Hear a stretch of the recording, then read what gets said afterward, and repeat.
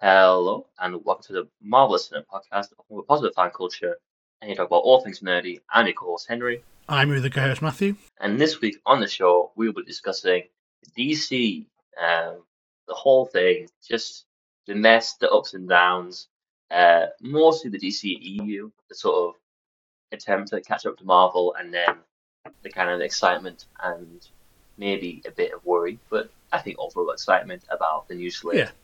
seems altogether more unified as ever been in the past 10 years. Um, hmm so, Hooray. yeah, that's right. Yeah. Hey, I feel like a big topic, like, which, like, being walking around in some ways, like, tiptoeing around. Like, DC, yeah, they're doing things, and we always mention it. We don't really go into it. So, yeah, I think it's going to be a good episode in terms of just finally getting to the meat of the entire film industry and what the Mm. hell it's doing at the moment. Um, but It's always a mystery. yeah, yeah. As always, we have a Instagram account at Marvelous Cinema Podcast. We do reviews during the week. Currently trying out reels because we're old, and I just found out what they are. Um, so I figured that out. So alongside our reviews and rankings and such, we do have reels, which are fun and exciting and cool and youthful and hip and young and all that stuff. Um, We are trendy. yeah. Um, but yeah, as always, getting straight into the news with Matthew's big list of news. Quick fire news. Okay, so here we Quick fire go. news. For Here we starters, we're go. linked to today's main topic.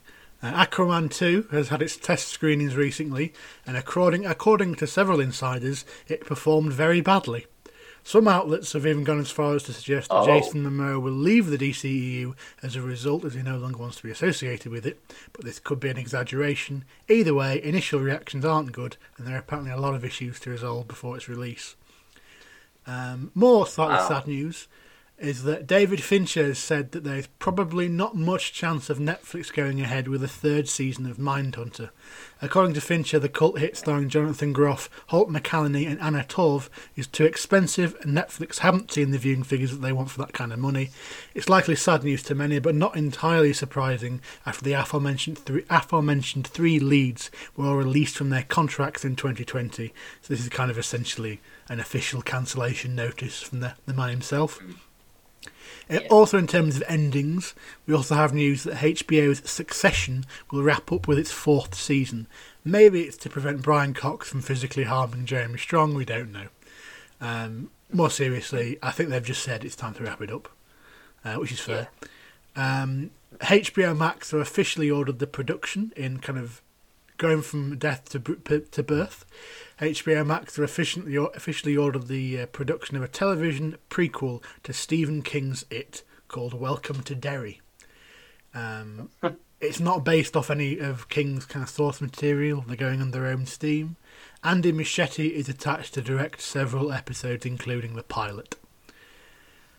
Moving across the pond to Marvel, Quantum Mania has suffered Marvel's worst ever second week drop off at the box office, with gross dropping by nearly 70%.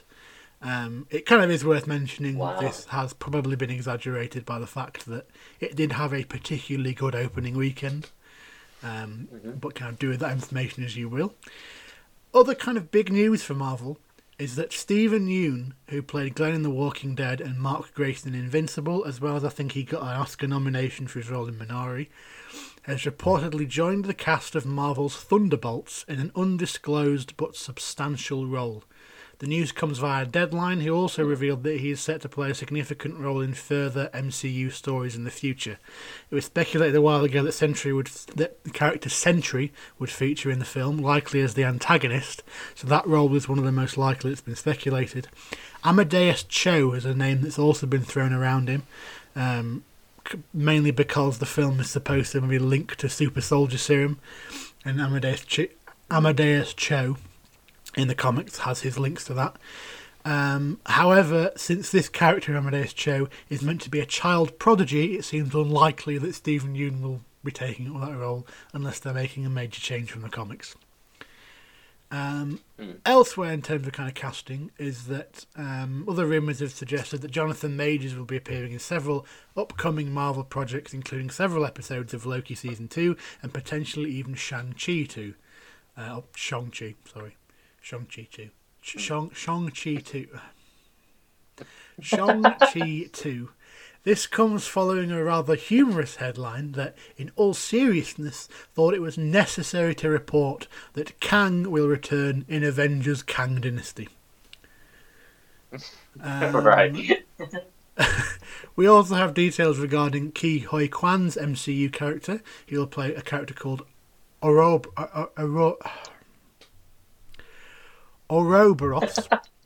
the TVA's tech That's guy. quite a hard one. I'm mentioning this as it feels like a good segue to mention that he has picked up another award, this time a SAG award, for his role in Everything Everywhere All at Once, and gave yet another moving speech upon collecting the award. The SAGs, also known as the Screen Actors Guild Award, to give it their full title, also saw Bob Odenkirk miss out yet again on Best Male Performance in the TV category, with the award going instead to Jason Bateman. This caused a bit of controversy. And finally, You're going to love this news, but the Hollywood Reporter has revealed that Warner Brothers are going ahead with more Lord of the Rings films. And that is your news. More Lord of the Rings film. What does that mean? I feel like we nailed it, you know? We don't really need to go back to it. I think we're fine. When has that ever been enough? Yeah, just, it did it good 3 times. Did it middling 3 other times. Um, I'm fine with this, the trilogy being a trilogy. Yeah, okay. Well, more on the way. More on However, the that brings the end to the news. I That feel was like I was speedy. quick. I'm pleased with my performance. I mean, I did stumble over several names there. But There were quite a few otherwise, I'm tongue twisters going to... there. Yeah, there were. Thank you. But yeah, main topic, DC. The state of DC. Yeah, the state of DC. Um, how do you even start this one, really? Um, yeah, DC. That's how you started. Um, I guess for me, the way to start this really is to talk about what went wrong. Um, like, not to say that the films that have been made by DC have been bad, or universally bad, or whatever. But in terms of just a pure plan and a clear goal in comparison to kind of competitors with Marvel, um, very opposite approaches. Not even that really, but very similar approaches, but one is kind of like the quick and easy way that doesn't work nearly as well. And I think that about sums it up, is that Marvel got very successful, and it's understandable from a purely business approach that you would go, oh, that's a new formula that works. Let's do that formula, but it's not understanding why that formula actually works. So yeah, it's a strange one. I think when you put into the context of 2013, especially a year after The Dark Knight Rises and The Avengers, which was two very opposite events in the sense that The Avengers literally, as a film, birthed Marvel as it is now. There's like a lot of the comedy is present in Iron Man, for example, and there's a lot of action in the previous films. But I feel like Avengers is where I feel the MCU becomes the MCU, and it's kind of ironic that in that same year, The Dark Knight Rises came out, the finale to Nolan's trilogy, and therefore led to a new clean slate for the entirety of DC. And it was kind of like birthing one era and ending another in the exact same year, and trying to restart it so soon after that ending just kind of fell a bit flat. But for you, yeah, how do you feel about what do you think went wrong? Like, what do you think was the first foot put wrong, really, in this whole kind of DCEU timeline sort of thing? Yeah, I think to kind of condense where it kind of went wrong, at least from the outside looking in, is the decision kind of by the people, the producers and the studio behind these kind of this aspiring universe, to kind of pin your future hopes on a director whose visual and kind of narrative style is so blatantly different to the MCU, and then act surprised when the final product isn't the MCU. Because I don't necessarily think that kind of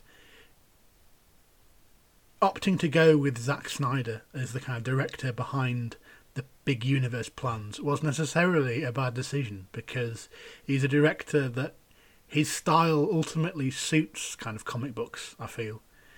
That kind of larger than life, and perhaps, yes, he doesn't live in the ambiguity of something.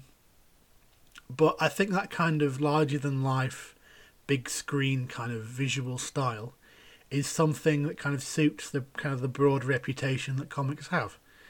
And I feel like you're gonna hire someone who's gonna come in with Zack Snyder, and who is gonna have something to strive towards. They've got a vision, and I don't think there's any kind of fault there. I think the problem was that they kind of hired him and expected him to do something different, and that when the kind of success that they had in mind didn't come, they panicked. Yeah. Like you said, Christopher Nolan with those kind of those Dark Knight films, they're very good films, but they're also films that appeal to quite a broad audience. They're very marketable films, they're films that everybody can kind of go to the cinema and see and enjoy. Whereas Zack Snyder has this reputation of being quite divisive, and not necessarily controversial, but the hardcore fans of his will enjoy his work, but general audiences and even critics haven't always seen eye to eye with him. And so, coming off the back of those two kind of creative people, and then in the background you've got kind of the MCU going on, which, like you said, with the Avengers, it's becoming the MCU. It's becoming that very kind of collaborative, quite a well-oiled machine, if you will, of loads of people kind of pitching in with this. Yes, you've got kind of big name directors in the form of Jon Favreau and Joss Whedon, but at the same time, it is very much a controlled team effort. And I think kind of DC or Warner Brothers had the kind of success that Marvel had in mind, that broader universe with the various possibilities of spin-offs and several films. They had that kind of success in mind, but kind of went for it with the same approach to what created the Dark Knight films, which was never really going to work, I don't think. Yeah. And so it ended up with a very strange situation where after a while you could tell that some people weren't happy with the films they were making themselves. Yeah. And that never really bodes well. And then you have the whole thing with kind of Batman vs Superman, where they just kind of there's kind of the infamous memory stick. And it's not a memory stick; it's email. It's an email, isn't it? It's an email link to all the other heroes, which was a very, very strange choice. But yeah, I suppose kind of Zack Snyder's a major talking point in terms of the DCEU, at least how it was initially. How would you tackle kind of the subject of Mr. Snyder?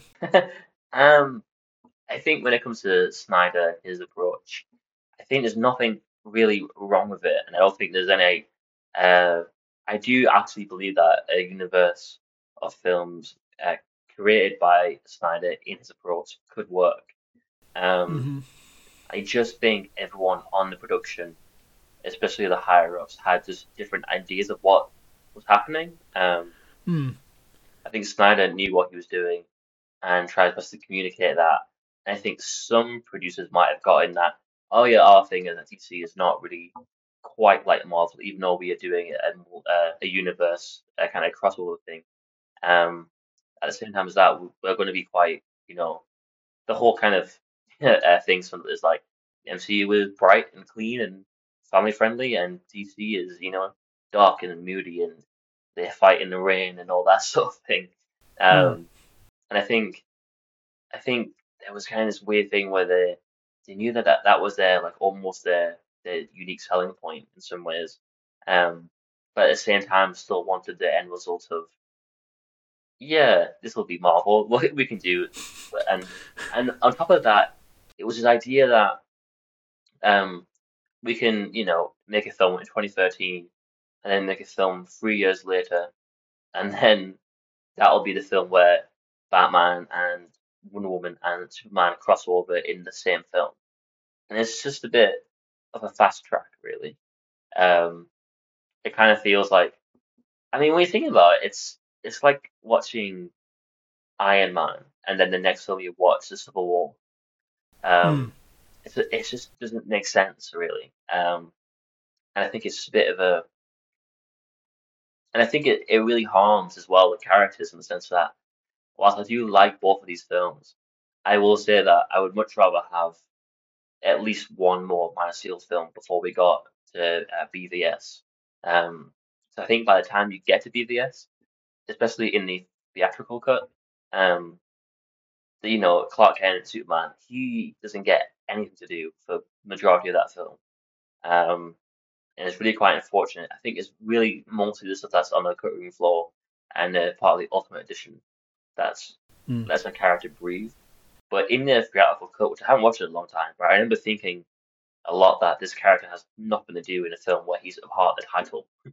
Um, and then when you add on to that some really, even though I do like this film again, I think there's like 5 minutes of the film where I'm like, why is this even here? Where it's like the infamous email kind of link that this kind of showcases um, the league and all the origins and stuff like that.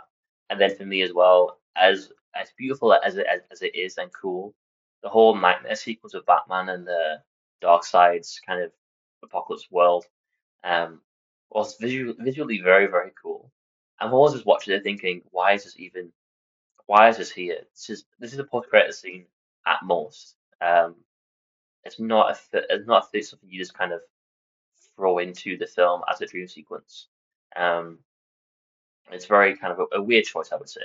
And I think, yeah, there's kind of rushing and fast tracking a formula, um, but at the same time doing it slowly in the sense that there's less films and more time between the films. Um, I think that's weirdly kind of interesting about them. Um, that they're not, you could say that Marvel were making a film per year, sometimes two films per year, um, and then got to their big event. But DC were kind of releasing a film every 3 years. Um, Hmm. and then 2016, I guess, was kind of the big year of BVS and Suicide Squad, um, which was like a real two-hit punch for a lot of people at the time, of just people not liking your film for being too long and dark, and moody, and then not liking a different film for being too short and comedic and weirdly tonally just odd. So it was a very it's a very weird year for DC. Um, and I just think I don't know if you would agree, but I think for me I just felt like and I still think it's now where I just think none of it fits together. Um, Hmm. I think the Snyderverse, whatever you want to call it, I think it only makes sense when he's directing it and writing it and is part of the whole kind of crew, really. Um, I think when you try to, I still find it strange and I find it incredibly hard to put the James Wan Aquaman film inside of the Snyder universe from Man of Steel, for example. Um, there's not the same world at all. Um, so yeah, I think it's like it's just a weird series of events that are almost like opposites each time, where it's we're going dark, we're going comedic now, we're going, you know, we're doing big, 3 hour epics. Oh, now we're doing under 2 hours, uh, and locking the editor out of the room and doing it ourselves, sort Hmm. of thing. Um, Yeah, so I think it's been a weird road. I mean, for you, do you feel like uh, this universe, this DCEU, would have been better served by being just a Zack Snyder 3 or 5 films, rather than a big universe of a director like James Wan, for example, or Patty Jenkins takes on board one of his characters and does their own thing. So I think for me, Snyder is so individual that it's almost always a bit weird to imagine the other films being in the same universe as BVS. There's just such a wide difference. Um, Mm. yeah, how do you feel about I think it kind of stems from the strange position of when you look at the MCU and you look at kind of the people that are tying that together. You look at kind of the producers and Kevin Feige and Victoria Alonso, and Nate Moore. I don't think he was there from the start, but latterly Nate Moore. And you see kind of people who are in kind of the right roles to hold things together, if you know what I mean. that? So it always kind of feels like a strange position to be in when you have somebody who's kind of in the director's chair for these films being almost kind of put in charge of the universe, but not actually being put in charge of the universe. Hmm. It Yeah. kind of felt like these other films, kind of the Wonder Woman film, the Aquaman film, were being...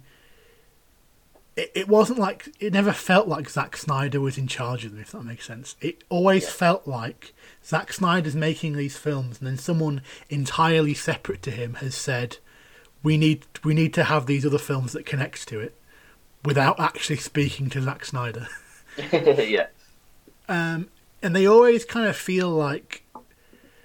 Those are the films always kind of feel like they're on a leash to the rest of the DCU. Like they're trying desperately to get away, but they're on some kind of leash that's tying them to it. Yeah. And then obviously kind of after Zack Snyder left and there was that really strange... I just want to call them the void years. Yeah. Where it never seemed like anybody was in charge at all.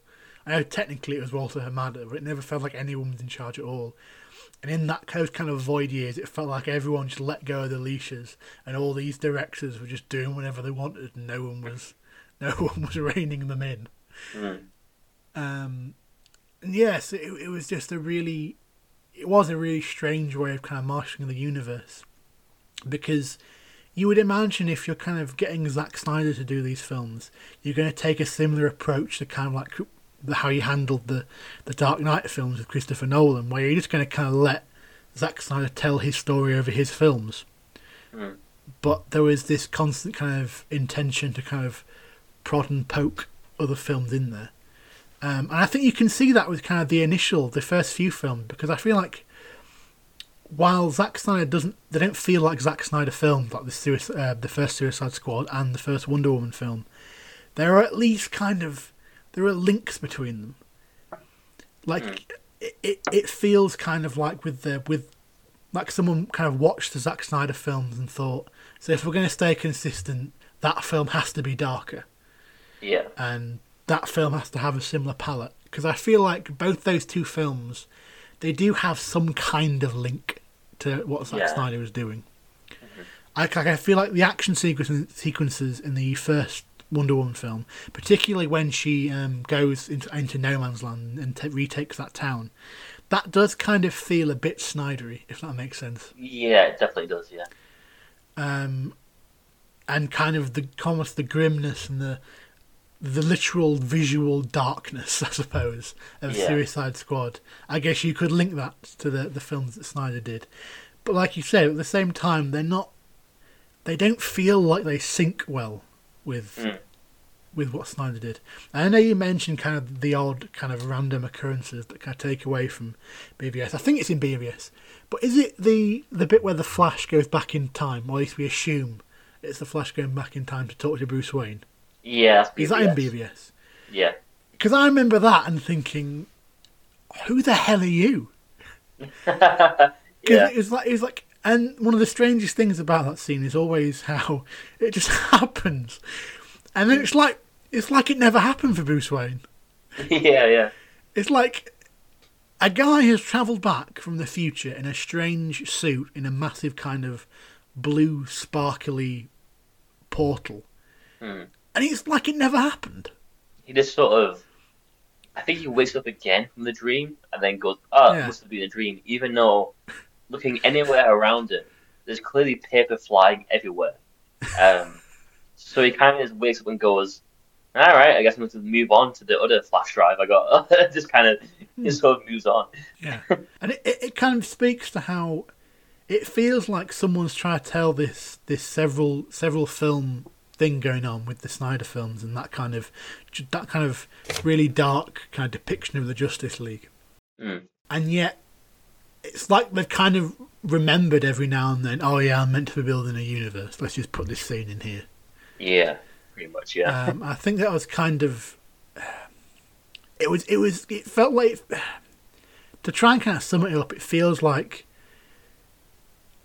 it just constantly feels like the people that are kind of writing and directing these films are being forced into boxes that they just don't really feel comfortable being in or want to be in. The building of a universe often feels like a task to them. It doesn't feel like they're crafting this overarching story. It feels like they're just doing a job in some points. And like you said, when it comes to the extended version of BVS, I actually quite enjoy it. There are a lot of things in that film, a lot of ideas that I do kind of sit back and appreciate. I think one of the things that you've mentioned kind of on the past and on the podcast is that scene with Martha and Bruce.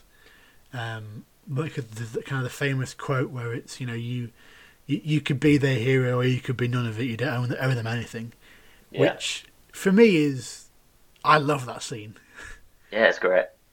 I think it's not perhaps the straight-laced traditional interpretation of Superman, but I feel like it's almost the perfect Superman moment in those films, and I that's one of several moments that I just really love. Yeah. When you kind of look back on these, especially mainly the Snyder films in the early days, are there any moments that you kind of particularly like? I honestly think when it comes to like looking back on them building this universe, I think for me it is quite a lot of especially the smaller kind of Clark Kent moments for me. I think I know for a fact that there's a lot of kind of discussion around the Kents and their sort of role in the Snyder world and how they're kind of a bit more cynical than you'd maybe think they would be. Like they're less of a clear cut good guy like Uncle Ben, for example, or even Clark Kent in the Donner films. They're a bit more. There's a perfect example that I think's being a bit misinterpreted by some audiences. Where in Man of Steel, Clark Kent talking to Clark Kent as a very young man, he says something like, I think Clark asks him, "What was I meant to do? Just let everyone die?" And Clark Kent or John Kent has like a moment of like he pauses and goes, "Maybe," and like I think people take that as kind of like a very weird thing for a father to say or someone like Uncle Ben to say in a film.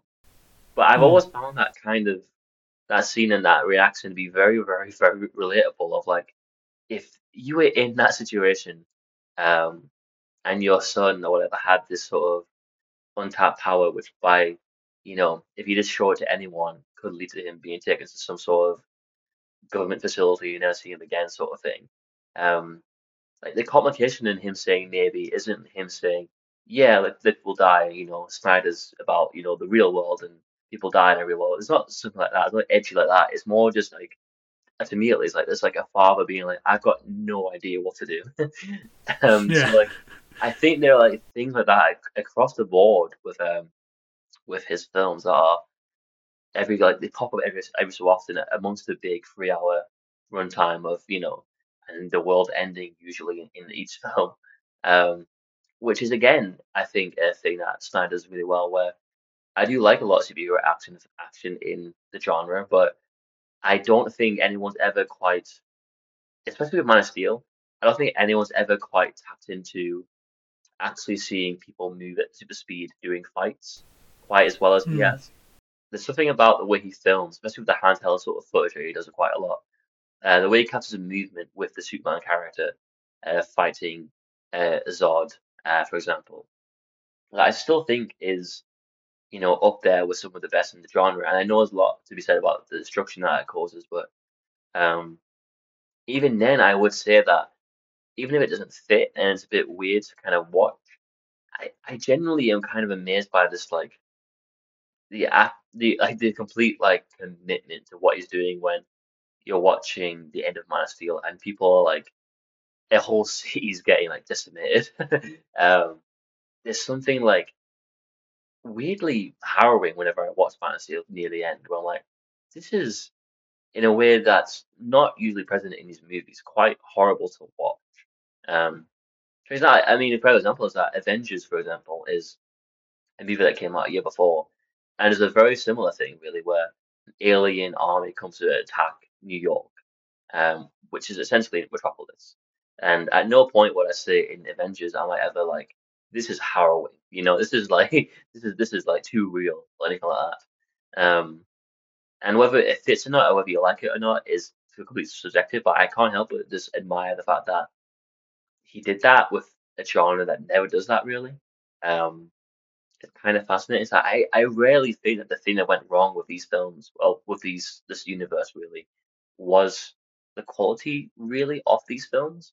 I'm not saying Hmm. they were perfect or that they didn't have some issues in them, but I don't think it's that was the main cause. For me, it's always just been like the idea of this pulling the plug that the everyone behind the scenes did, where they were like, let's give Snyder 3 to 5 films, a whole like part one, part two, Justice League sort of thing, and let's plan the screen lighting thing and this and that, and then get into the second film, seeing the reception, and then like, I guess the box office drop off, and then going, ah no, okay, let's pull the plug on a film that's already in production and a plan Hmm. already in place and in motion, and like that the reverberation of that decision um, really just lasted until about a month ago for DC.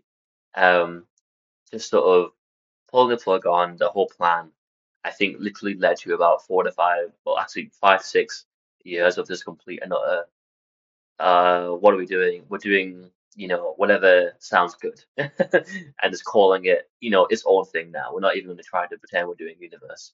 Um, it's just been a bit yeah, a bit strange. I think that was kind of the issue, really. Just the idea that Snyder didn't, connect with audiences in the way that they thought he was going to, and then just deciding to throw it all in the bin in like 1 second, in one day, after like a week after BVS came out, pretty much. It felt like at least. Hmm. Yeah, so I don't know. I mean, for me, I've always felt as well that films like Wonder Woman, for example, prove that these films can work quite well, and also hit a mainstream audience, even if they are going to be a bit darker, and do a bit more of that Snyder sort of action thing that he does.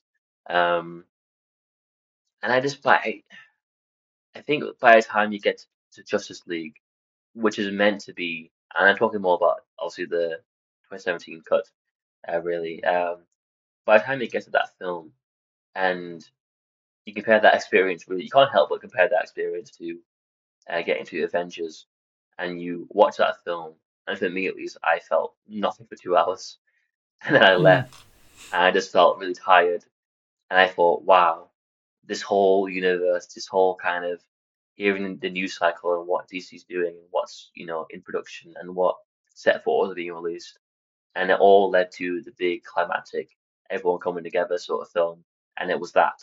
It Hmm. wasn't Avengers, it wasn't Endgame, it wasn't you know anything to really care about for more than 2 seconds after the film was over. It was just a weird PS3 video game that came out, sort of Hmm. thing. Um, I just, it just kind of, I think that deflated any excitement going forward in terms of like Ben Affleck Batman or Henry Cavill Superman. I Hmm. think that all kind of, that easily just threw it in the bin where the big film where everyone comes together is the one that everyone goes, that's the worst one. Um, it's kind of insane that came to be. Um, yeah, I think that's kind of led to this weird sort of panic of just like, what we're doing, we don't know. Um, which did lead to some interesting things. I think, whatever your opinion is on Joker, it is kind of incredible that that film happened. The fact that that film came out was made and came out and got the buzz that it got and then got the money that it got is pretty incredible. And I can't imagine that happening if the Snyderverse or a DC universe had sort of gone well in that early period. Mm. I think by that point it would have all been very controlled and very singular. Um, the fact that we got a Joker film that's that weird is just bizarre. And even, some films that aren't really, I would say at least, aren't that good, like Aquaman. When they, I think there's this, I think I will at least say that I think that film is unique in what it's doing in the sense that it is definitively a James Wan movie. I can see Mm. Fast and Furious 7 in that movie, in every kind of step it does. Um, I mean, I think I will say that, compared to Marvel, just to kind of give DC kind of like a point, I guess. I will say that because of I guess because of the fuck up of like their plans, it led to more interesting weird stuff. Um, Yeah. obviously, like, I guess we're doing that now. I mean, that's the production. I guess we can't get rid of that, so I guess we're just doing it.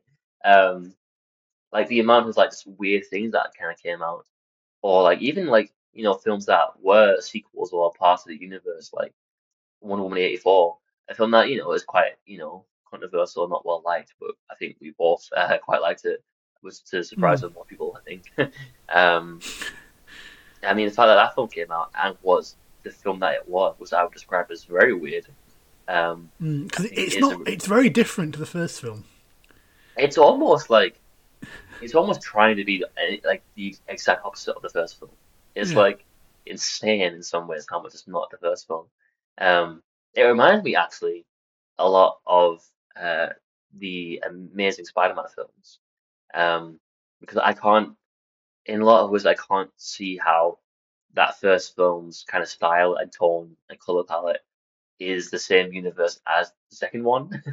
Um, which is sort of like hyper vibrant and poppy and way more tonally, I would say weird in a bad way, but also kind of in a very fun, like sometimes it's quite sweet and romantic. Sometimes Electro's saying lines like "It's my birthday time to light my candles." It's all over the place.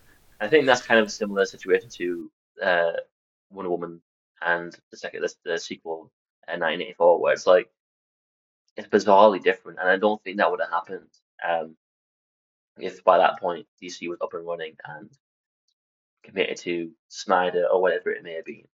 Um, I mean, yeah, for you, do you think, whilst we do kind of look upon the period of like, what the hell is DC doing? Out of like some sort of like, I guess, dismay of like, oh, I wish they would just like knew what was happening. Would you agree that the kind of it led to a lot of weird stuff that was kind of fun? It did. It kind of. It almost felt like quite wide open in terms of stories coming in that just strangely don't fit and coming from really strange choices of stories and characters to adapt. It felt like people were kind of scrambling for what people liked in amongst like a wide array of things that opinions were very mixed on. And I think the kind of the Yeah. examples of that being things like the Birds of Prey film, which Mm, comes with kind of a sequel and a spin-off to a very poorly reviewed film. yeah. However, they kind of knew that Margot Robbie as Harley Quinn was or at least could be something special. Which I mean, personally, I think that she's really owned that character, and a lot of good comic book stuff has come from her in that role, from Birds of Prey and from the Suicide Squad, the kind of the sequel. Mm, And so yeah, it allowing for such a variation did result in a lot of good things. Granted, it resulted in a lot of other stranger things which maybe won't be remembered as fondly. mm. But I suppose as well you could say in a weird way, if things hadn't been as scattered and if things hadn't been as wide open as they were, we wouldn't have ended up in the situation now where James Gunn would be in charge. Yeah. Probably not. Because if there wasn't that leadership void, then there wouldn't have been the case of James Gunn being appointed after having a lot of success with the Suicide Squad and Peacemaker. Mm. Even though we kind of had that weird power struggle moment where The Rock came in and was trying to take control. It's like he kind of saw an opportunity and came in, right, now I'm in charge. Yeah. Meanwhile, actual studio execs were appointing someone to actually be in charge. Yeah. That was always a And it weird was thing, very wasn't it? strange that he didn't know about that. Because I feel like if he'd have known, he probably wouldn't have said the things he said.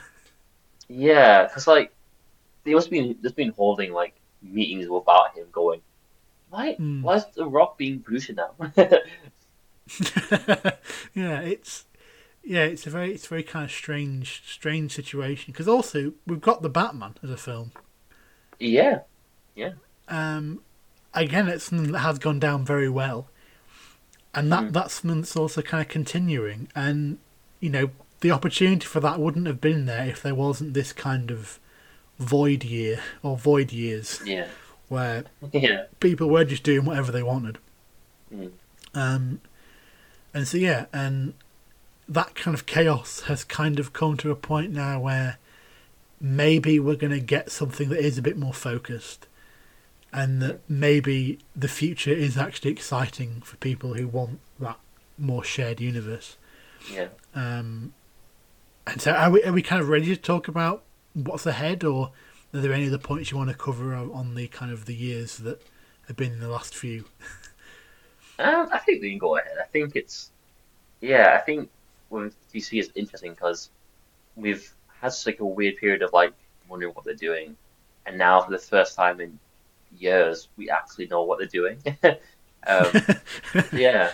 I mean, if you want to get into this, like your feelings on it, I guess, and the whole kind of slate that we have. Yeah, so kind of the new slate. I think it's a strange one to know where to start because we've kind of got the leftover films. I mean, it sounds Mm. cruel to call them that, but they Yeah, essentially are.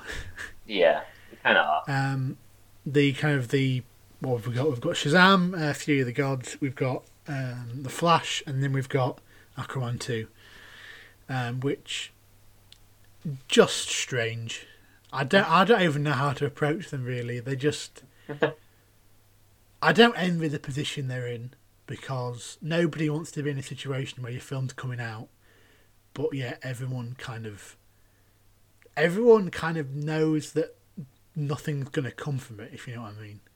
Which must be Yeah, cruel. I mean, it's strange to be saying that because not too long ago now, it was a case of when you were making a film like this, you were just making the one, and you mm, didn't necessarily expect anything to come of it. But now, if you are making a superhero film, there is kind of the expectation that after this, there's going to be more. There's going to be something at least.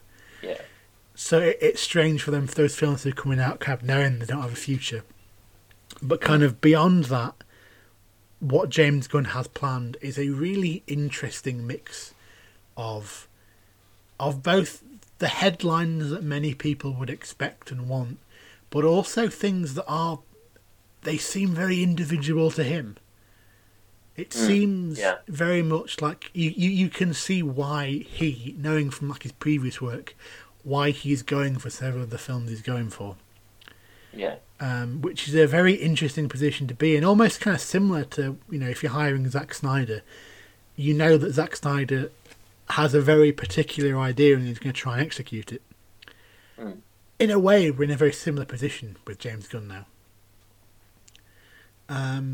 But at the same time, we actually have someone who is backed by the studio. Like he is the head of the studio. He's overseeing everything. And so yeah, I guess my attitude towards it is what you'd probably call cautious optimism. yeah, Because this track records have proven that this is no easy thing to do. mm, Yet, I feel like you have one of the most capable people of achieving it in James Gunn. yeah. How do you kind of feel about the general kind of outlook? This kind of I next think year it, included, I suppose. yeah. I mean, I think it's kind of the most optimistic I've ever been about DC in quite a while. Um, Hmm. I think for me, it's a case of I look at that slate, and for me, it's a pretty perfect slate in the sense that what we have coming up at least is um, these films that are half the thing that you want and half the thing that Mm. you don't know that you want, and then you fall in love with the characters the way that James Gunn does very, very well. Mm. Um, I have a feeling that's probably the way it's going to go, and I kind of just trust him that he has kind of the work ethic and the kind of experience together to kind of really commit to this for the next couple of years or 10 years or whatever it may be. Um, Mm. I am excited to see it, and I hope as well, having a as much as I like Kevin Feige, I think it's interesting having a Kevin Feige-esque sort of role and personality, but also that that person is primarily a creative actual director slash writer. Um, Mm. I think that's incredibly interesting. That the idea of like imagining if Zack Snyder, for example, or Nolan or whoever wasn't only just the director, but also the actual kind of showrunner in a way, like the producer. Mm. Um, it's kind of it's so rare that you would get that, and we have it in James Gunn, and I think as well already. I think as well, his communication with us has been really quite upfront and nice in a Mm. way, compared to a lot of DC kind of communication where it's a bit like, all right, we're doing this press conference sort of thing, and we're announcing this, and it's a bit weird, and you kind of don't trust them, and then like a month later, like half of them get cancelled. Um, and I think having just the simplicity of James Gunn either tweets something and we take it seriously, and or he sends out a 5 minute video of him in front of a wall and just saying, okay, so what we got coming up is this, and Mm. all we have to go on really is he says it and there's an image of a comic and he goes, it's going to be good, I promise. And we go, yeah. Like I think for me I think that kind of sets the ship right already in the sense that he's communicating with us, he's letting us know what's happening, he's saying what and I think as well, just the idea that I think two things start me as well with that announcement of the new slate where not just the films but also the way he highlighted the ethos going forward where he said no film will go into production without a completed script that we're confident Mm. in. Which sounds insane in terms of just like it's amazing that that happens where you get a film in production that hasn't got a script that that just happens, I guess. It's weird, but that's just a lot of confidence that is already in. I have a lot of confidence in believing that he really does mean that. And then you have the other element where um, he clearly wants it to be a strange universe. I don't think he wants it to be a universe where it's all the same tone and Mm. everything is singular and unified completely and utterly. I think he's very aware that whilst there will probably be some tonal similarities and a bit of maybe a visual kind of style that kind of lends itself to um, a bit of kind of uh, a wideness, I guess, and kind of a character that it could take into his stories. In fact, like he highlighted, for example, near the end, the idea that the Swamp Thing interacting with Superman will be a thing, and it will be as weird as people thought that Rocket Raccoon and Iron Man would be together. Um, Mm. and then I think if you can pull it off again in a different way here, I think this universe could be really particularly great. And I think it's kind of a weird thing with the MCU where because of its success, it's almost got rid of what made the magic in the first place in a strange way, in the sense that when it comes to Avengers 3 and 4, especially, I guess, um, I wouldn't say that there's too much. I don't ever feel like the characters don't make sense being next to each other, sort of thing.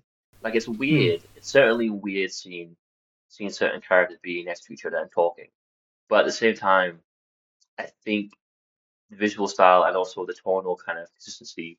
Um, I think by the time you get to the third or fourth phase of Marvel, I do think there is kind of the issue of, well, yeah, of course, Iron Man would talk to Drax to Destroy because it's at this point the MCU is pretty much tonally at least going for the same thing. and Mm. visually going for the same thing in a lot of ways. Um, so I think having a director like James Gunn, or like a showrunner, I guess you call him, I think he understands that what made, for example, the first Avengers work, is that you really, for me at least, I couldn't imagine like John Favreau's Iron Man standing in the Joe Johnston Captain America sort of world. Mhm. And the fact that we it got away with that for all the characters is kind of a big part of the magic of that first film. Um, and I think if we can actually keep that going for DC, where you can't properly imagine Superman being in the same scene with Swamp Thing or Amanda Waller or whatever whoever it may be, or the Authority, I think they're called. Um, Mm. I would love it if those trailers or whatever the films came out and it was so weirdly different to each other. Yeah, at some point you knew that you're going to see them like talking to each other. I think that will Mm. kind of recapture the magic of the whole idea of what a crossover even is anymore. Um, so I think if we just maintain kind of the course of what we're doing and let people do what they want at the same time, I think that, could lead to a really healthy mix of genuine weirdness and creativity, and also the satisfaction of, oh, and then eventually they'll all come together to defeat an enemy or whatever it may be. Um, yeah, so I think I'm very much looking forward to it. And I think for yourself, do you think you're more excited for the kind of I don't want to say the main ones because it's kind of a bit rooted to the rest, but kind of the Brave and the Bold, Superman Legacy, or are you kind of let's say knowing James Gunn's strengths, are you a bit more excited for the Authority or I think it's what's the first thing he announced? The Creature Commandos, was it? Creature Commandos, yeah. Yeah, yeah. Oh yeah, which one I, for th- you was like kind of the more exciting route we're going down? I think I think it is really interesting to see the mix of these really kind of obscure ones that very few people have heard of with kind of the headliners. I Mm, feel like a lot of people would probably have been disappointed with it being kind of unfairly so to James Gunn, but a lot of people would have been disappointed if there wasn't characters like Batman or Superman yeah, included in the slate. And then there are other characters who, you think it's probably about time they do get something that maybe gives them the time they deserve. Stuff like the Green Lantern series, which has been knocking about for years. But yeah, these kind of more obscure ones, like the Authority, like Creature Commandos, it kind of speaks to what perhaps Marvel has done with some of its characters in the past, and done with James Gunn even, where the Guardians of the Galaxy were to most audiences, they were fairly obscure comic characters. Yet now, because of those films and the success those films have had, they are household names. mm, And I think that's a really kind of excellent place to be at in terms of introducing characters that are very new to audiences and having them interact with characters that aren't as new. yeah. I feel like if I was to pick kind of from his slate which ones I'm really looking forward to, I would actually maybe pick the Supergirl film. Oh I yeah. feel like from kind of the brief things that have been said, I feel that sounds really quite exciting in that it's being helmed like one of the writers in kind of the writers' room is the guy that wrote that comic that it's based on. All right. Yeah. That is kind of one of a few things that just seems really interesting about that kind of project, and how much is kind of being placed on a character that has never really been in the spotlight before. I mean, I know a lot of people will have heard of her, and there's the obvious link to Superman, but there seems to be a lot of kind of emphasis being put on that film, and it's kind of it seems to me that it is writers and directors really backing themselves to handle these characters and to do it in a way that helps elevate them to a level that characters like Superman and Batman are at. And I think it is just really interesting, and also it really kind of it just fits so well with James Gunn. I mean, Yeah. kind of from doing research, if you aren't familiar with characters like Booster Gold is a James Gunn character. definitely. is kind of like a hero from the future who becomes obsessed with the heroes of the present and like travels back in time to become one. Yeah, It's it's a really kind of fun kind of aspect, and they just very much fit with kind of the ethos and everything that James Gunn kind of has going for him. yeah, I did kind of a bit of research on the Authority, and that is one wild backstory. Let me tell you. But yeah, one of the things I kind of read was that originally it was kind of like a Watchmen thing where it was more detached from DC, and then it got kind of folded in. And originally they were a team that weren't called the Authority, but a team called Stormwatch.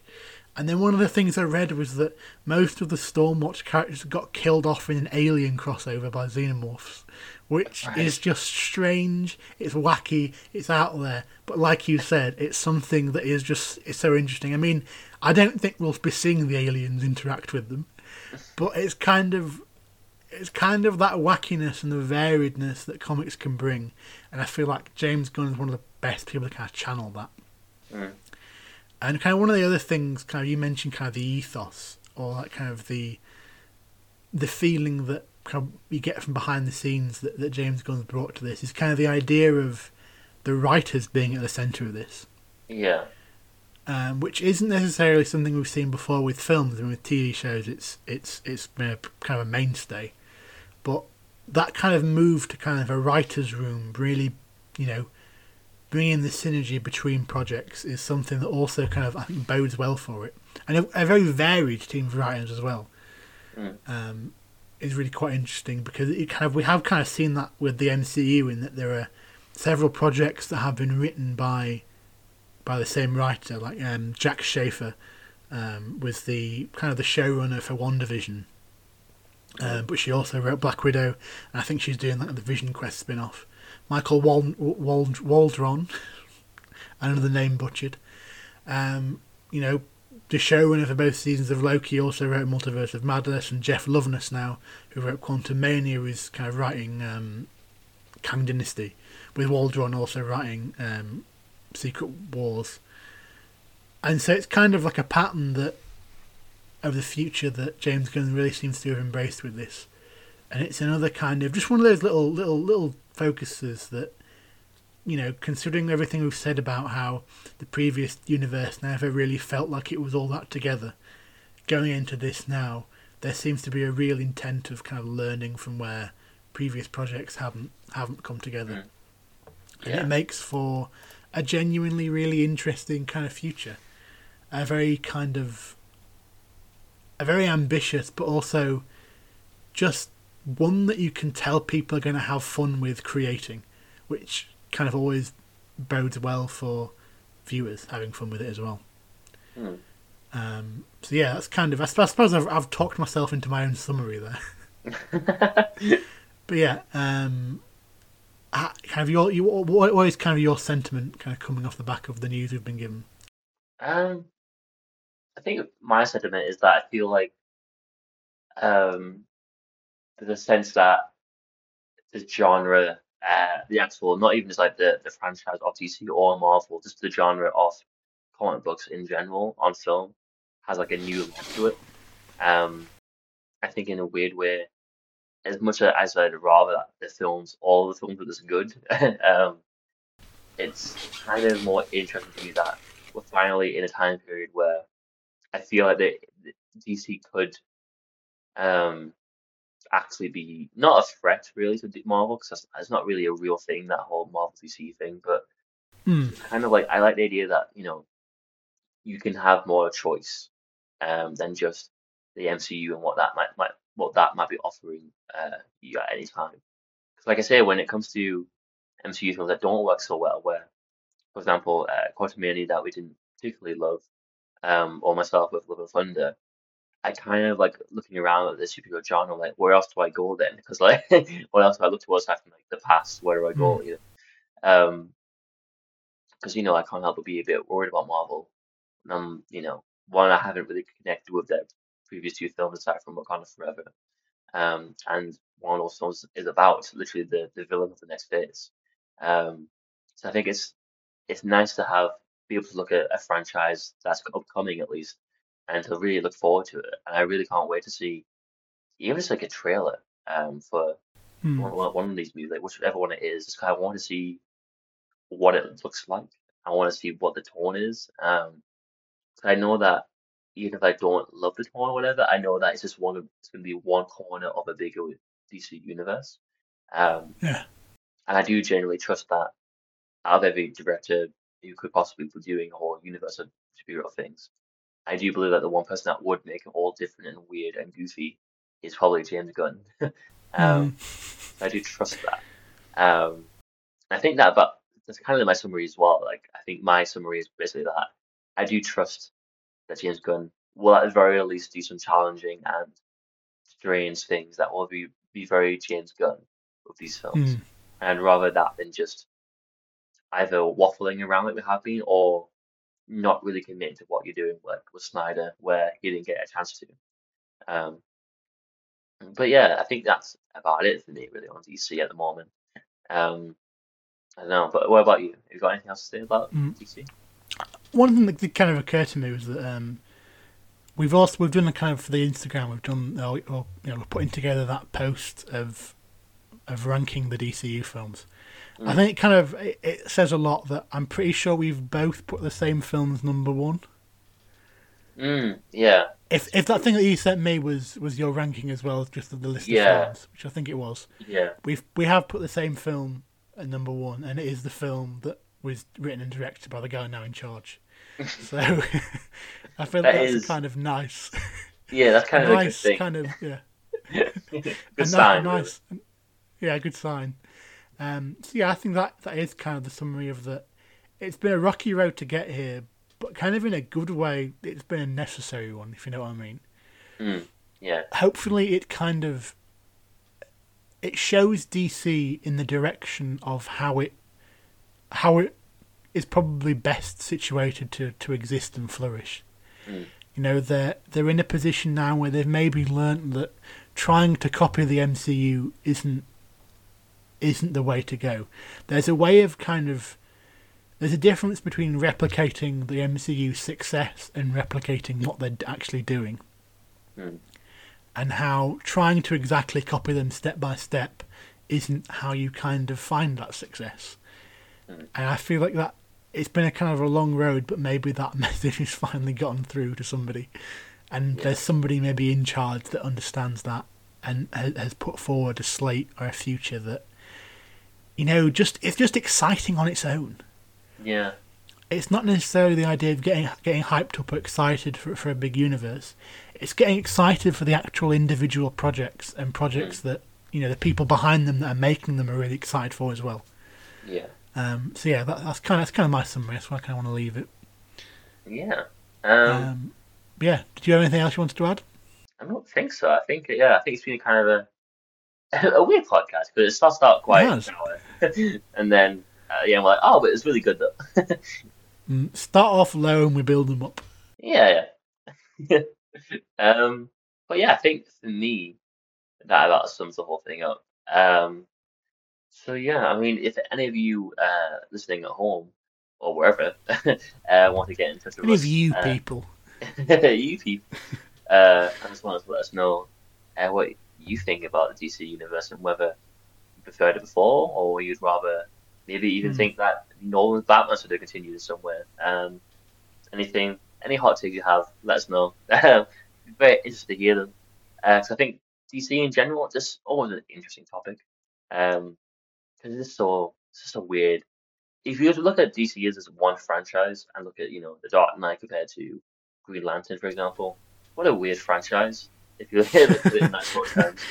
Um, yeah, it's a weird one. Um, but yeah, before you go, I'd just like you just to tell you again, we have the Instagram account at Marvelous Cinema Podcast, where we do reviews during the week. We currently have the first half, I will say, of the ranking of the DCEU, because there's a lot of films, it turns out. So it's going to be two parts now. Um, we have that. And then upcoming, about 2 days after this podcast gets released, I will be doing a little write up on why I think. Kirsten Dunst, Mary Jane Watson is a pretty great character. Ooh, Because I just thought about her exciting. recently. So oh yeah, she's a pretty good character. I think she unfortunately gets a bit too much hate for being the damsel in distress, which is understandable, but I think there's a lot more to it than that. Mm, yeah, Um, but yeah, I think that about sums it up really. Um, yeah, so I guess we'll see you next week yeah, and have a good one. yeah. Have a good week. Thank you very much Yeah, for listening.